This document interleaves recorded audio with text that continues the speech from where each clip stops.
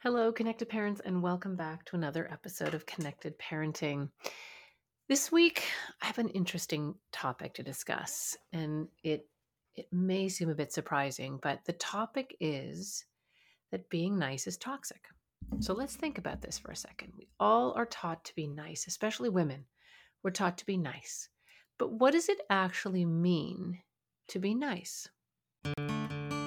Hi everyone, I'm Jennifer Colari. I'm a child and family therapist and a parenting coach and the founder of Connected Parenting. And welcome to the Connected Parenting Weekly Podcast. Join me every week and we'll tackle everything from temper tantrums to bedtime to sibling issues to teenage angst. Parenting can be so wonderful, but it can be so hard. Parents often say to me, "Hey, can you just come live at my house?" This is the next best thing. Let's do this together. Nice means often putting your own issues aside, putting your own needs aside, maybe even putting aside what that person needs to hear in order to be nice, in order to, on the surface, present as this pleasant, nice person. But I'm going to argue that being nice is actually toxic and dangerous. Certainly, as a friend, as a parent, being nice isn't always the way to go. That doesn't mean to be nasty. So what really is a powerful and important way to be with another person is to be kind. And sometimes being kind means doing something that might not be nice. So let's take this apart. So being nice, let's give some examples. Let's say somebody asks you to do something and you are exhausted. You really cannot do it. You know that you can't really do it, but they're pressuring you and you feel bad for them and you want to solve the problem for them and you don't want them to be angry with you. So you end up doing this thing. This comes back to what I talk about all the time. When you line up with love, when you line up to that true north, you're going to be making a decision that's going to feel good in your body. When you line up with fear, I'm afraid that person's going to be mad at me. I'm afraid they're going to be upset with me. I'm afraid they're going to talk about me. I'm afraid I won't be important, or whatever emotion you're thinking you're going to solve by doing this thing for this person. If you're doing that thing based on fear of hurting their feelings, fear of losing them as a friend, fear of I don't know, somebody talking about you or saying something that's not nice about you, whenever you act in that manner, you're going to feel in your body. You're going to feel a little, I don't know, heavy, dark, icky kind of, oh, your whole body is going to drop. You just know that feeling. And then you might say it in the moment. And then later when it comes time to actually do it, you're like, oh, really, do I have to do this? And you're going to feel it. Your body is going to talk to you. And I say this all the time, but negative emotions like anxiety, anger, resentment, depression, all of these negative feelings are actually your body's way of talking to you. They're information. Feelings are just information. And if you've ignored that information or misinterpret that information, those feelings are going to continue. So when you do that thing for that person that you really don't want to do and you end up feeling that way in your body, that's what happens when you're being nice. Now let's look at the difference between being nice and being kind. So let's say this is a friend who asks you to do things like this all the time. All the time. There's a difference between someone asking you something and they hardly ever ask and they've been there for you and you really feel in the circumstance that even though you're very tired, this is the right thing to do, then you're going to feel uplifted in your body. You're going to feel stronger. You're going to feel a surge of power. You're going to know that it's the right decision because you're going to feel that in your body. And even though you may be very tired, doing that thing means you're being kind, not necessarily being nice. And so if you do something that you really felt was wrong, that kind of betrayed your sense of self, that you do it anyway, what you're actually doing in that situation is you're enabling. You're doing something for that person that they could have done themselves, that they've asked you to do many times, and you keep getting roped into doing it. Your body's going to talk to you with those negative feelings and emotions. You're going to ignore those feelings and you're going to do that thing anyway. You're going to betray yourself and you're actually going to betray that other person. So, what would kindness actually look like? So, this is where the calm technique comes in. You can be very, very empathic, very sensitive, very compassionate, and say, oh, my, I totally get why you want some help. It sounds exhausting. I know you've had a really hard time with that in the past. You really step into their shoes and feel how it would feel to need help with whatever that thing is that they're asking. And then, with a great amount of love, both for yourself and for them, you say, but you know what? I'm so sorry. I cannot do that this weekend. I am exhausted. I'm committed to other things. So much of me would love to do that for you, but I really just can't. It is not something that I can do this weekend. I love you dearly, but I cannot. And they may be upset in that moment. They may be angry in that moment. They may be annoyed with you in that moment. But that's okay. In that moment, you've done what is good for them and what is good for you. They can move on and do that thing without you. And what you're doing in that moment is showing kindness. So think about this with our own children, with our kids. So think about this with your children. How often do they, oh, please, mommy, just do this for me. Just get me that glass of water. Just do that for this. Pick that up. Just do it. Oh, it would be nice if I did that for them. But it is something that they could absolutely do themselves. And that by experiencing doing that thing themselves, they're going to feel good about themselves. They're going to feel like they've accomplished something. They're going to feel like they're not giving in to that state of resistance where they don't want to move and it's too hard and it's too difficult. The more we try to be nice, the more we rob them of something that they could actually accomplish themselves. So, are we really being nice?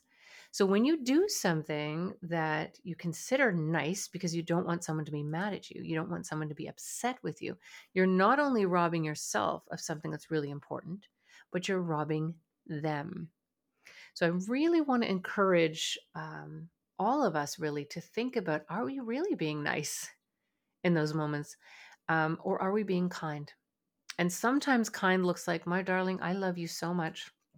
And I get it when your room looks like that, or you've got this huge assignment to do and it's overwhelming and you're so scared you're not going to do well.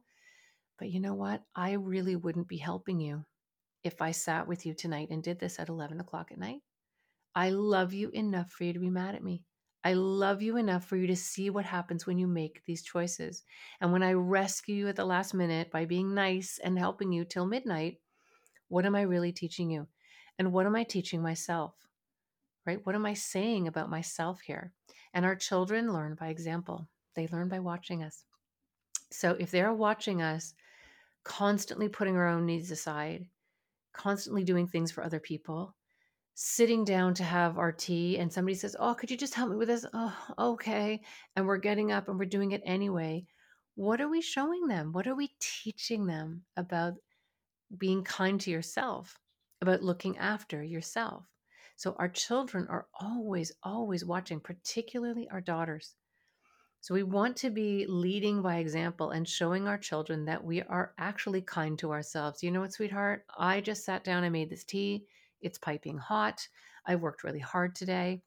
I'm really proud of all the work that I've done today. And I know that you're fully capable of doing that thing that you've just asked me to do. I believe in you. I know you can do it. Remember to give them those messages of confidence. I know you can do it. And I'm actually going to honor myself right now by sitting here and enjoying my tea. I want you to do your best, get it done. And if you're still having a hard time and you've put in the right amount of effort, then I'll come and help you later. But right now, I'm going to have my tea. And what you're showing them right there is that strength, that love for yourself. And it's not selfish. It's not like, fine, do it yourself. I don't care. I'm having my tea. When you say it with that fearful energy that I'm protecting myself and you never care about me and I'm going to have this tea and too bad, it's going to have that energy to it, that negative energy to it. And we're not going to teach the thing that we want to teach. It has to come from this beautiful, solid, loving, self-loving place of, no, I love you way too much to do that for you. I love you way too much for that. I know you can do it. I believe in you and I know you can do it. And when they do it, don't have a parade. Don't be like, see, I knew you could do it. Isn't that wonderful? I'm so proud. Doesn't that feel good? Don't you feel good? Don't do that. Again, That's all fear-based energy. It has to have this loving detachment. I know it sounds crazy coming from me, and I talk about empathy and compassion and being kind and all of these things. It seems like it's the opposite, but it's really, really not. Setting those limits, and when you approach someone from this loving place of strength and a belief in what they're capable of, that is kindness. That is helping them.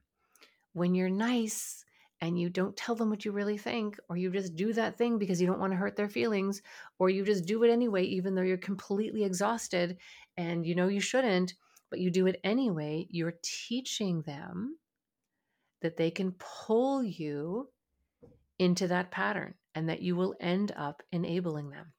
So this week, I just want you to think about, just for a few days, when am I being nice and when am I being kind? And how are they different?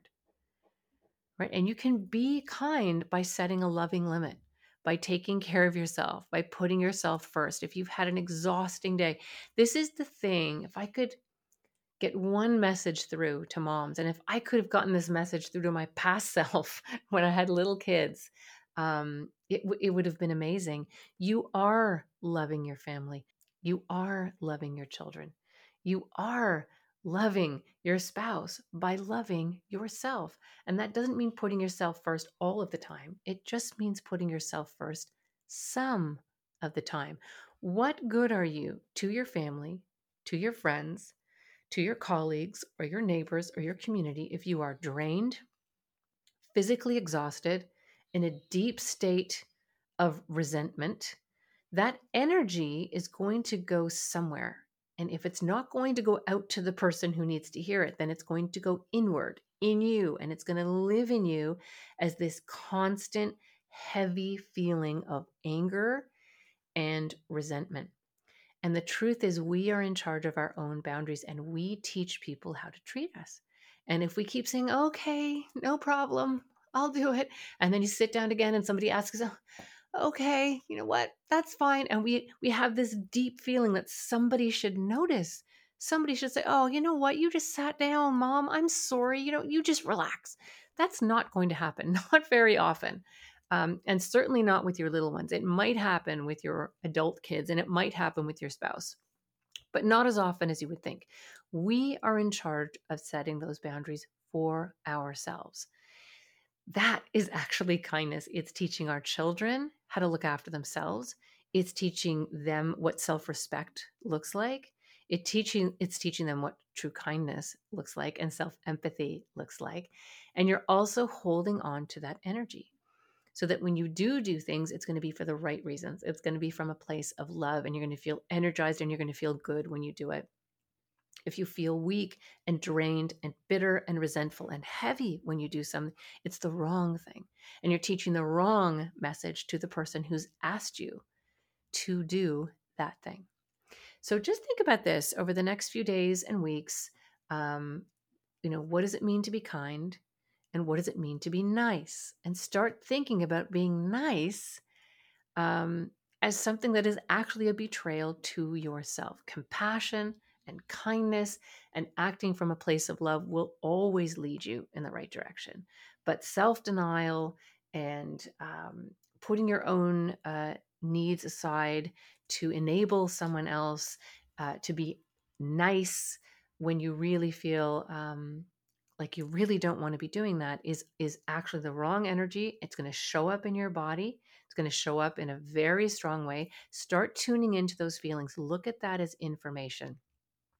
So let's move towards being kind and compassionate, less being nice and more being kind. Hi, I'm Barrett Kaleri from Connected Parenting. I hope you enjoyed our podcast. And don't forget to check us out on the web at connectedparenting.com and like us and follow us on Facebook.